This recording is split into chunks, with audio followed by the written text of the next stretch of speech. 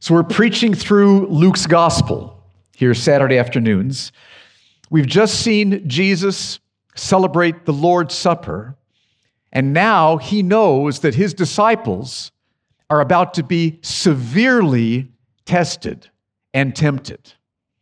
He knows that they are going to see him, Jesus, arrested, beaten, tormented, nailed to a cross, die. They're going to see that.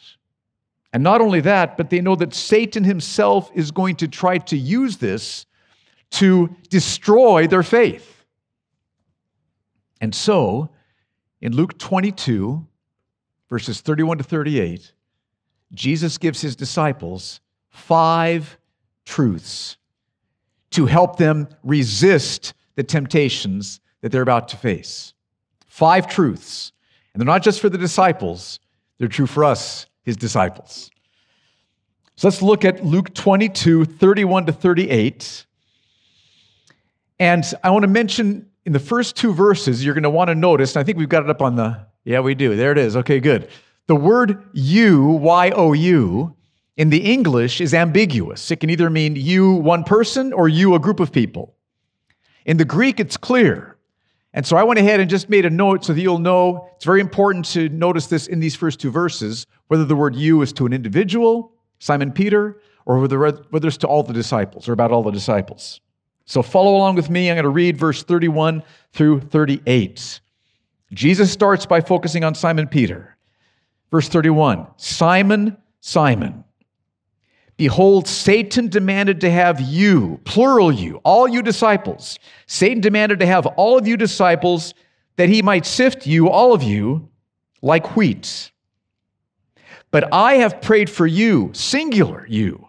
I prayed for you, Simon, that your faith may not fail. And when you, Simon, have turned again, strengthen your brothers. Simon Peter said to him, Lord, I'm ready to go with you both to prison and to death. Jesus said, I tell you, Peter, the rooster will not crow this day until you deny 3 times that you know me.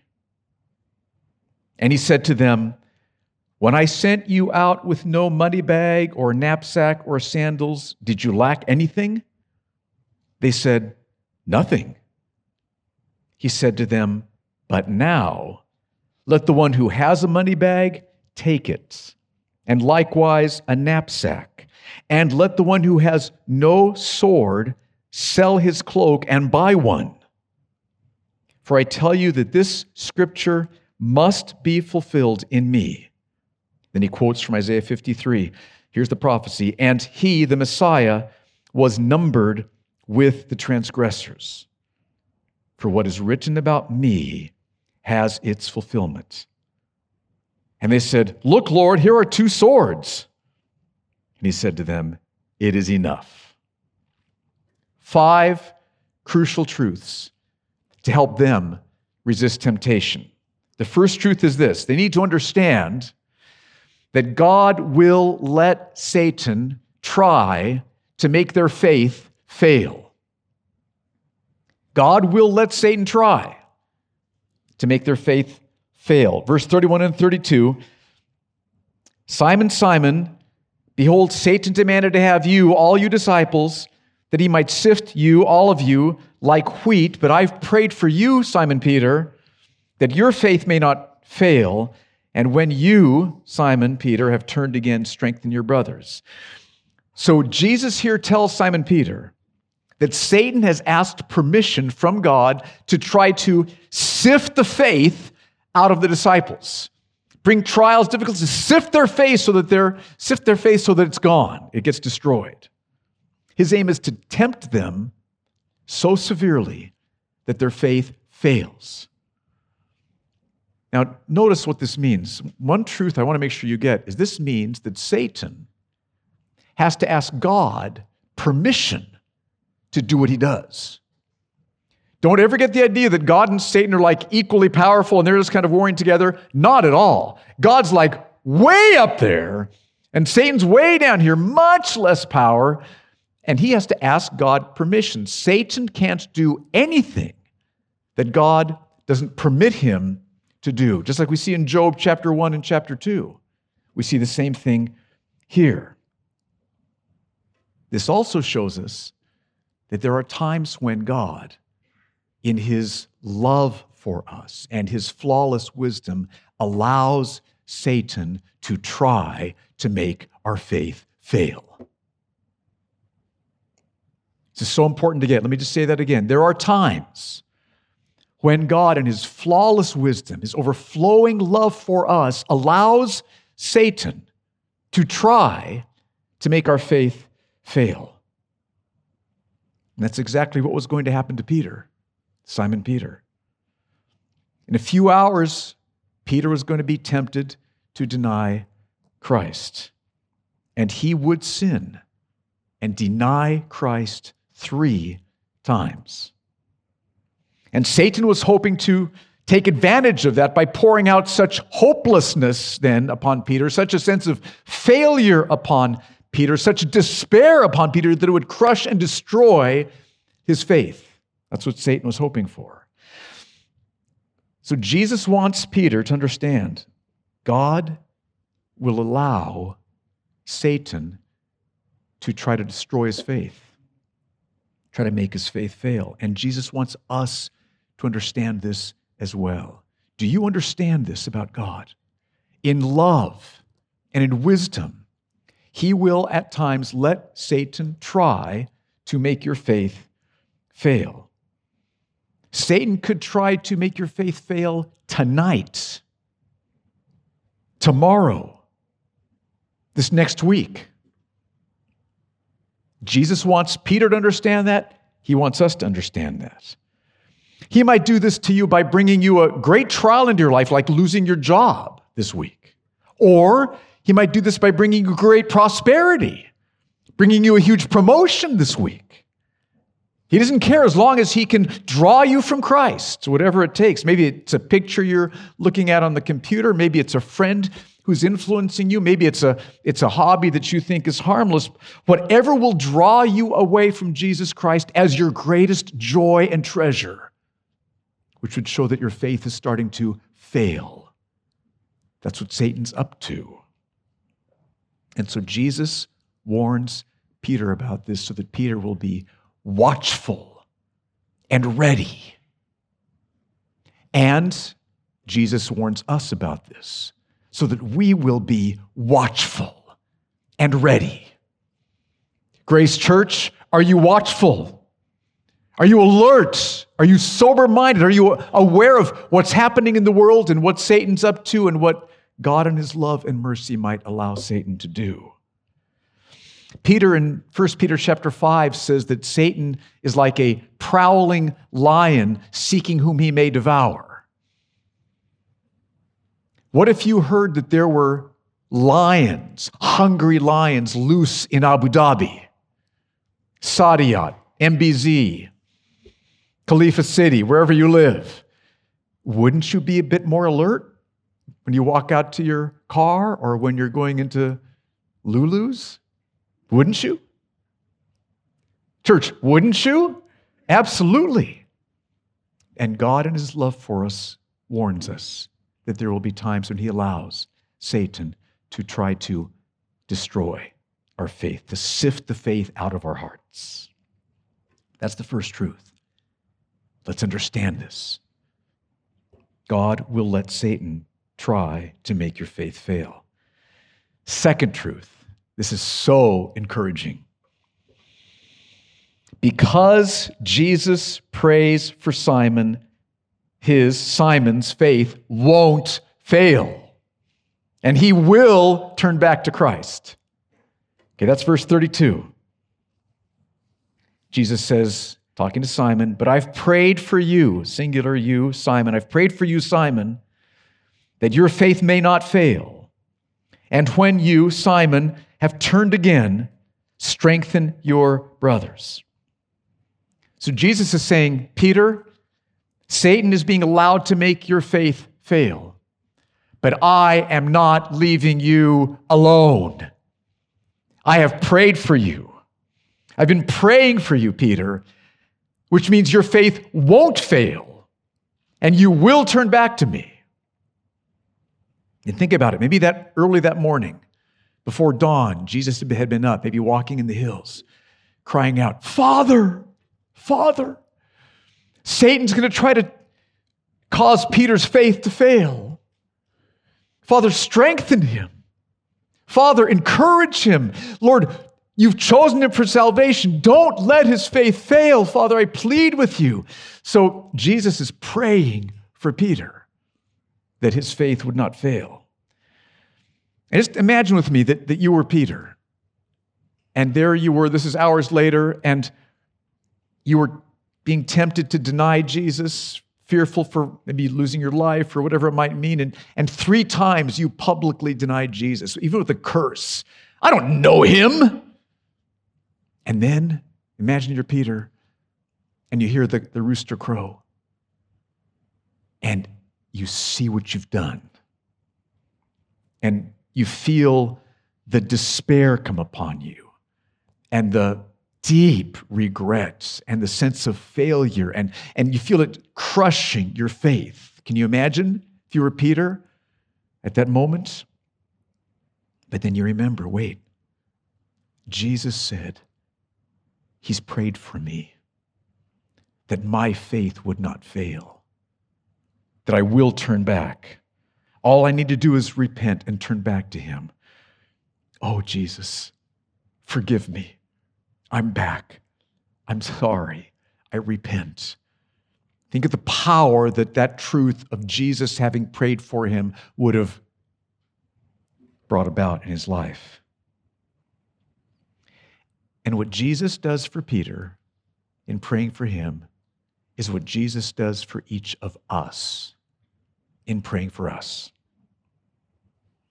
Because you're trusting Jesus as your Savior, as your Lord, you're seeking to be fully submitted to him. As your treasure, you want him more than anything else. Because you're trusting Jesus as your Savior, your Lord, your treasure, you know you're saved.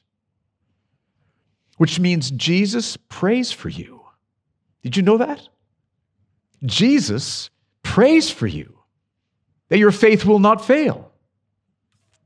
Jesus prays for you that your faith will not fail. We can see this in Hebrews chapter 7, verse 25. It'd be a great verse for you to memorize. Hebrews 7:25. Consequently, he, Jesus, is able to save to the uttermost those who draw near to God through him, since he always lives to make intercession for them. Making intercession is another way to describe praying. So Jesus is always praying for you. He's praying that your faith will not fail. Did you know that? He's praying for that. And Jesus always prays according to God's will, because Jesus himself is fully God. So he's always praying according to God's will. So when he asks the Father not to let your faith fail, your faith will not fail.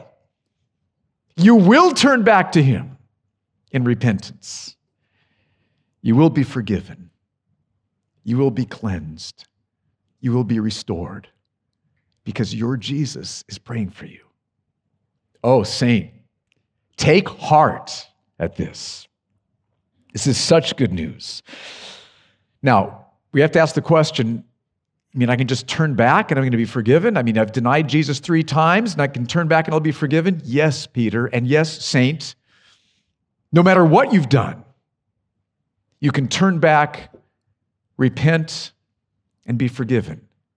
How? Why? Just like Pastor Josh was saying earlier, it's through the cross.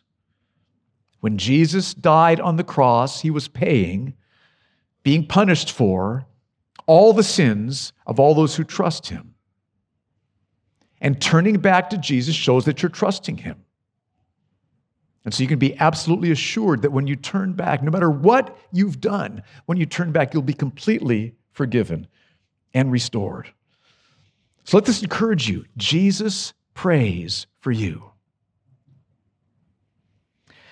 The Bible says nothing about saints in heaven praying for you, or about Mary in heaven praying for you. The Bible says nothing along those lines. What the Bible says is that Jesus is in heaven praying for you. And if you have Jesus in heaven praying for you, you are set when it comes to people in heaven praying for you. Do you understand that? Jesus Christ, the Son of God. And by the way, he's not just praying for you as a group. He's praying for you. You. How can he do that? He's God. He can pray for you always, and you too, and you too, and you too, and all of us. He's praying for you. He loves you. And so even though you will sin, your faith will not fail, and you will always return to Jesus. I just feel impressed at this point to raise this question. Have you sinned and not returned to Jesus? Have you drifted towards sin and you're still drifting towards sin? Let me impress upon you that the way you'll know Jesus has been praying for you and that your faith will not fail is because you return to Jesus. That's how you can tell you've been saved. If we're drifting, we can't be sure. But when we return, we can be 100% sure. The way you know you've been saved and that God's going to keep you all the way on the road to heaven is because you're returning. If anybody here has been drifting towards sin and you've not turned back yet, I want to plead with you to wake up to what's happening and to turn back. Fall at Jesus' feet and say, "My Lord and my God, Jesus, Son of David, have mercy upon me." And then you'll know Jesus was praying for me. That's why my faith did not fail. That's why I turned back. But understand, be encouraged by this truth. Because Jesus prays for us, our faith will not fail, and we will turn back. That's the second truth. The third truth, Jesus calls Simon to strengthen his brothers. Verse 32. He says, "But I've prayed for you," singular, Simon, "that your faith may not fail. And when you, Simon, have turned again, strengthen your brothers." Now, Jesus is focusing on Simon here because he knows that Simon's faith is going to be severely tested when he denies Christ 3 times. And when he does deny Christ 3 times, he wants Peter to remember, Peter, Jesus has prayed that his faith would not fail. And you will turn back. And all he has to do is turn back to Jesus in repentance, and he will be restored and forgiven. But that's not all Jesus wants Peter to do. When Peter turns back and is restored, then he wants Peter to strengthen his brothers. Strengthen your brothers, Peter. Why? It's because Satan's also going to try to sift their faith out of them. Satan's also going to try to do that to the rest of the disciples. And Jesus is going to use Peter to strengthen their faith so it won't fail. Jesus wants Peter and all of us to understand that your strengthening of a brother, your strengthening of a sister, will be used by God to keep their faith from failing. Your strengthening of them. You can see this in James chapter 5, verses 19 and 20. Look at what James says here. It's kind of a shocking verse, but look at this. He says, "My brothers, if anyone among you wanders from the truth, and someone brings him back, let him know that whoever brings back a sinner from his wandering will save his soul from death and will cover a multitude of sins." So picture a brother or sister wandering from Christ. And that's happened, right? COVID has, we all have brothers and sisters who we're not seeing quite as much anymore. How are they doing? Are they wandering? We should be alert to these things and love and care for them and reach out to them as best we can. I'm going to draw them back. And James tells us that if we bring back a brother or sister who's wandered from the faith, we've saved their soul from death. Now that doesn't mean physical death, because we're all going to die physically. That means eternal death. If we bring a brother or sister, a wandering brother or sister back, we've saved their soul from eternal death. Now let me try to explain that. The Bible's very clear that no saved person can lose their salvation. No saved person can ever lose their salvation. Every saved person will be in heaven.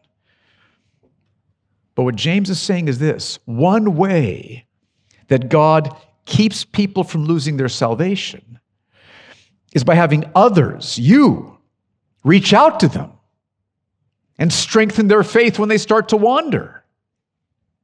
That's one of the ways God keeps us on the road to heaven. One of the ways He keeps us persevering in the faith.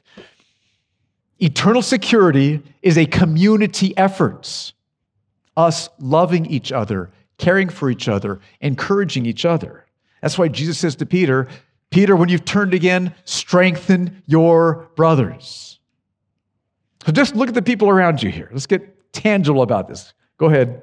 Look at them, okay? Okay? Here we are. One of the ways Jesus could keep their faith from failing is through you strengthening them. Us right here. This is what church life is about. We love each other. We care for each other.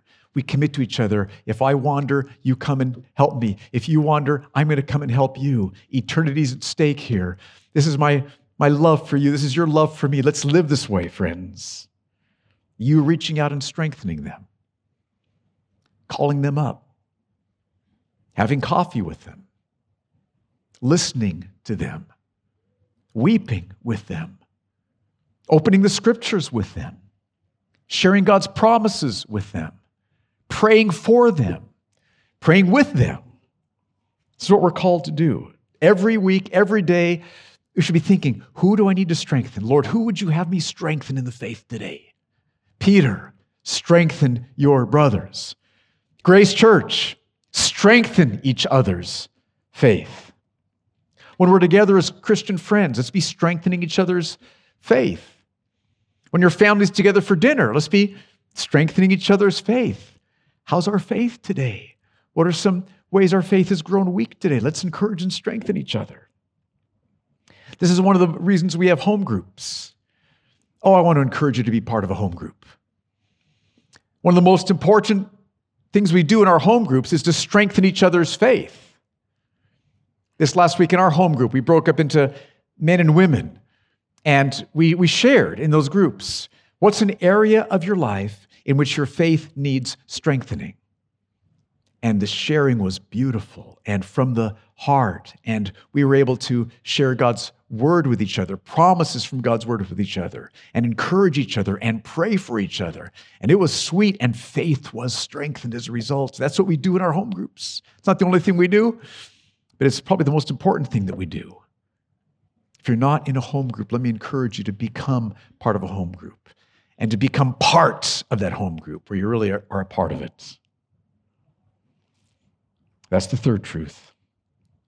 Jesus calls Simon, Jesus calls us to strengthen our brothers and sisters.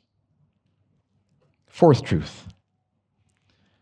Simon must take sin and temptation seriously. Verses 33 to 34. Peter said to him, Lord, I'm ready to go with you both to prison and to death. What are you worried about, Jesus? I'm yours. I'm totally all in. I'm dedicated.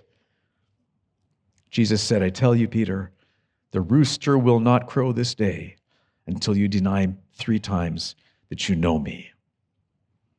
See, earlier when Jesus had said, your faith will not fail, and when you turn again, by saying when you turn again, Jesus is telling Peter, Peter, you're going to turn away, and you need to turn back. Peter, you're going to sin. That's what Jesus has told Peter, but Peter does not agree. No, Jesus. I'm not going to turn. He doesn't think he's going to turn from Christ. He's ready to go to prison and even die for Jesus, he says. But Peter's wrong.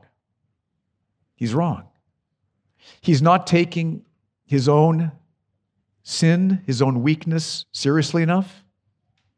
He's not taking Satan's temptations seriously enough. He thinks he's stronger than he really is. And that's one of the reasons he denied Christ. Not taking his own sin seriously enough, not taking Satan's temptations seriously enough. That's why he denied Christ, which left him devastated and in despair and overwhelmed with failure. Now, yes, Jesus had prayed, and his faith was not destroyed by those crushing feelings coming upon him. He did turn back to Christ and was restored, but oh, what that cost him. What it cost him. And we're like Peter, aren't we? I don't think any of us take our sin seriously enough or take Satan's temptations seriously enough. I know I need to work on that. So we dabble in sin, maybe. We watch things that are questionable, spend less time in fellowship. We let our love for Christ become lukewarm. That's like playing with a rattlesnake. Are rattlesnakes just an American thing? Okay, rattlesnakes are a poisonous snake in America. I know, this is from America. So that's like playing with a rattlesnake. You wouldn't play with a rattlesnake because rattlesnakes can kill you. So we shouldn't play with sin because sin can kill you. So don't dabble. Take your weakness, your sin seriously, and take Satan and his temptations seriously. Don't be afraid. As you press into the Lord, as you trust him, he'll give you everything that you need. 1 Corinthians 10:13. Don't be afraid, but take it with the utmost seriousness. That's the fourth truth. Fifth truth, last truth. The disciples must be ready spiritually. Verses 35 to 38. And he said to them, when I sent you out with no money bag or knapsack or sandals, did you lack anything? They said, nothing. He said to them, but now let the one who has a money bag take it, and likewise a knapsack. And let the one who has no sword sell his cloak and buy one. For I tell you that this scripture must be fulfilled in me. Quote, and he was numbered with the transgressors, unquote. For what is written about me has its fulfillment. And they said, look, Lord, here are 2 swords. And he said to them, it is enough. Now, some parts of this passage are clear. Jesus is clearly telling them that things are going to change. Up to that point, he's been relatively popular, so that when the disciples went out preaching and healing, their needs were met by the crowds, by people. But now, that's going to change. An Old Testament prophecy is going to be fulfilled from Isaiah 53, that Jesus is going to be seen as a transgressor. No more popularity. Crowds are going to say, crucify him. And Jesus' disciples are going to be counted as transgressors therefore as well, and so no longer will they be provided for. So from now on, they'll need to take their own money bags and knapsacks. That's clear, but what's not so clear is what Jesus means when he tells them to buy swords. Buy swords. So I'll tell you, I'm about 60% sure of what this means. Enough to tell you what I think, but I think Jesus here is not talking literally about, you guys need some more swords. I think he's talking figuratively about being ready spiritually. And there's 4 reasons why I think that. And I just encourage you to do your own thinking about this in your own further study. 4 reasons why I don't think Jesus is telling them to go out and buy swords. One reason. A few verses later, When one of the disciples pulls out a sword to defend Jesus while he's being arrested and cuts off the ear of the person there to arrest Jesus. Remember that story? And Jesus says, enough of this. And he heals the man's ear. And in Matthew's gospel, Jesus says, those who take the sword will perish by the sword. So Jesus is not encouraging them to use swords a few verses later. It seems doubtful that he would be encouraging them to buy swords here. That's one reason. Second reason, throughout the New Testament, every time believers are persecuted, they never respond with violence. Never. It's really stunning. Read through the book of Acts. When they can escape persecution, they will. And when they can't escape persecution, they follow their master's example and they yield to what's coming, whether it's prison or death. It's amazing, which makes it very unlikely that Jesus is encouraging them to get more swords. Third reason, it's because of what Jesus taught. That's why they didn't resort to violence to avoid persecution. Jesus had said, do not resist the one who is evil, Matthew chapter 5, verse 39, and pray for those who persecute you, Matthew 5, verse 44. So Jesus' teachings, which are continued throughout the rest of the New Testament, they're echoed there. Last reason, fourth reason. In Romans 13, we do read that God has given the power of the sword to governments. So there is a place for the righteous use of the sword. So armed police forces, armed soldiers, protecting the defenseless. Those things are appropriate. They're affirmed. God does that. But the power of the sword is never given to the church. The church doesn't use the power of the sword. The church's weapons are prayer and tears and truth and love. The blood of the martyrs is the seed of the church. So it's for those reasons. When Jesus says to buy swords, I think he's talking figuratively. John Piper says, he puts it interestingly, he says that when they say that they have two swords, Jesus doesn't say, that's not enough, we need one for each of you. It's not his response. He says, it is enough. That is enough of this conversation. Enough of this. So I think the point is, be ready spiritually. Are you ready spiritually?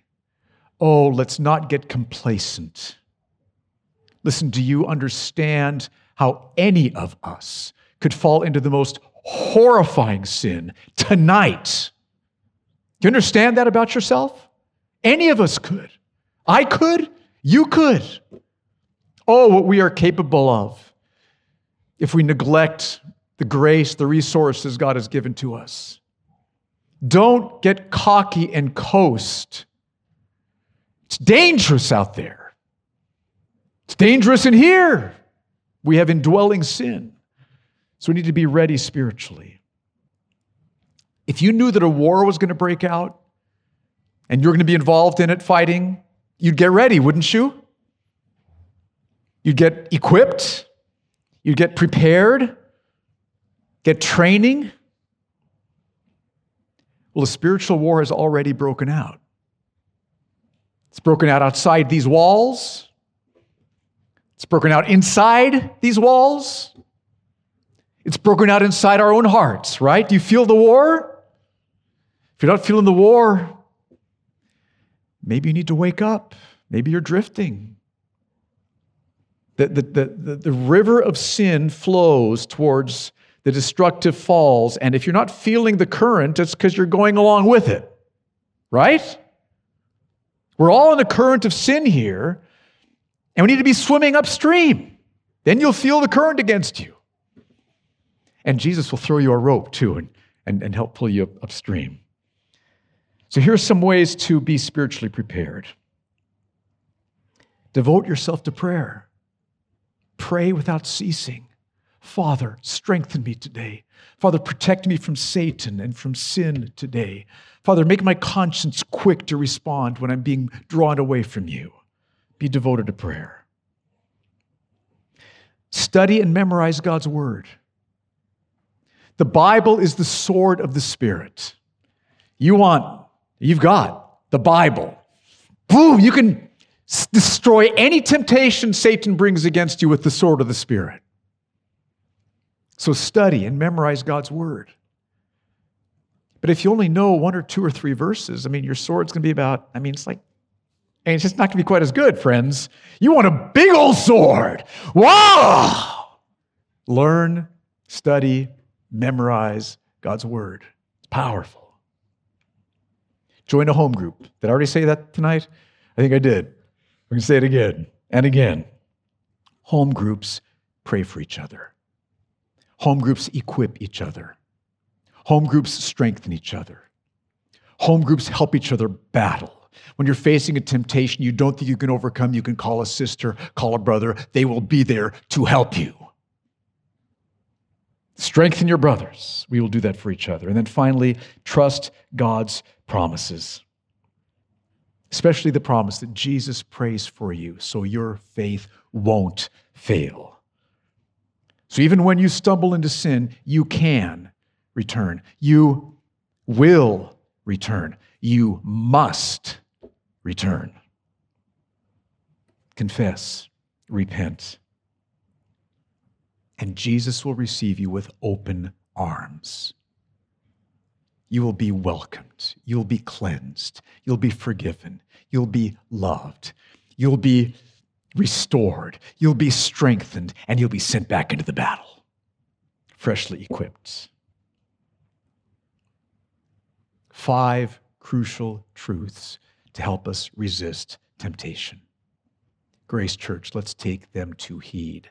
And this week, resist temptation by God's grace, through God's power, because Jesus is praying for us. Let's stand together.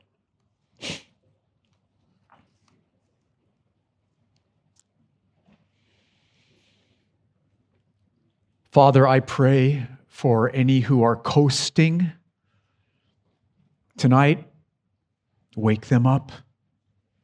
I pray for any who have sinned and feel like they can't come back and be restored. Let them see the cross afresh right now and turn back right now to you with your open arms to receive them and forgive them and help them. And Lord, those who are battling temptations that are strong right now, encourage their hearts that you have prayed for them. Their faith will not fail. And Lord, by the power of your word through the Spirit, help them overcome that temptation. And Lord, let us strengthen our brothers, love each other, strengthen each other. We praise you for your word. Thank you, Jesus, for praying for us. In Jesus' name, amen.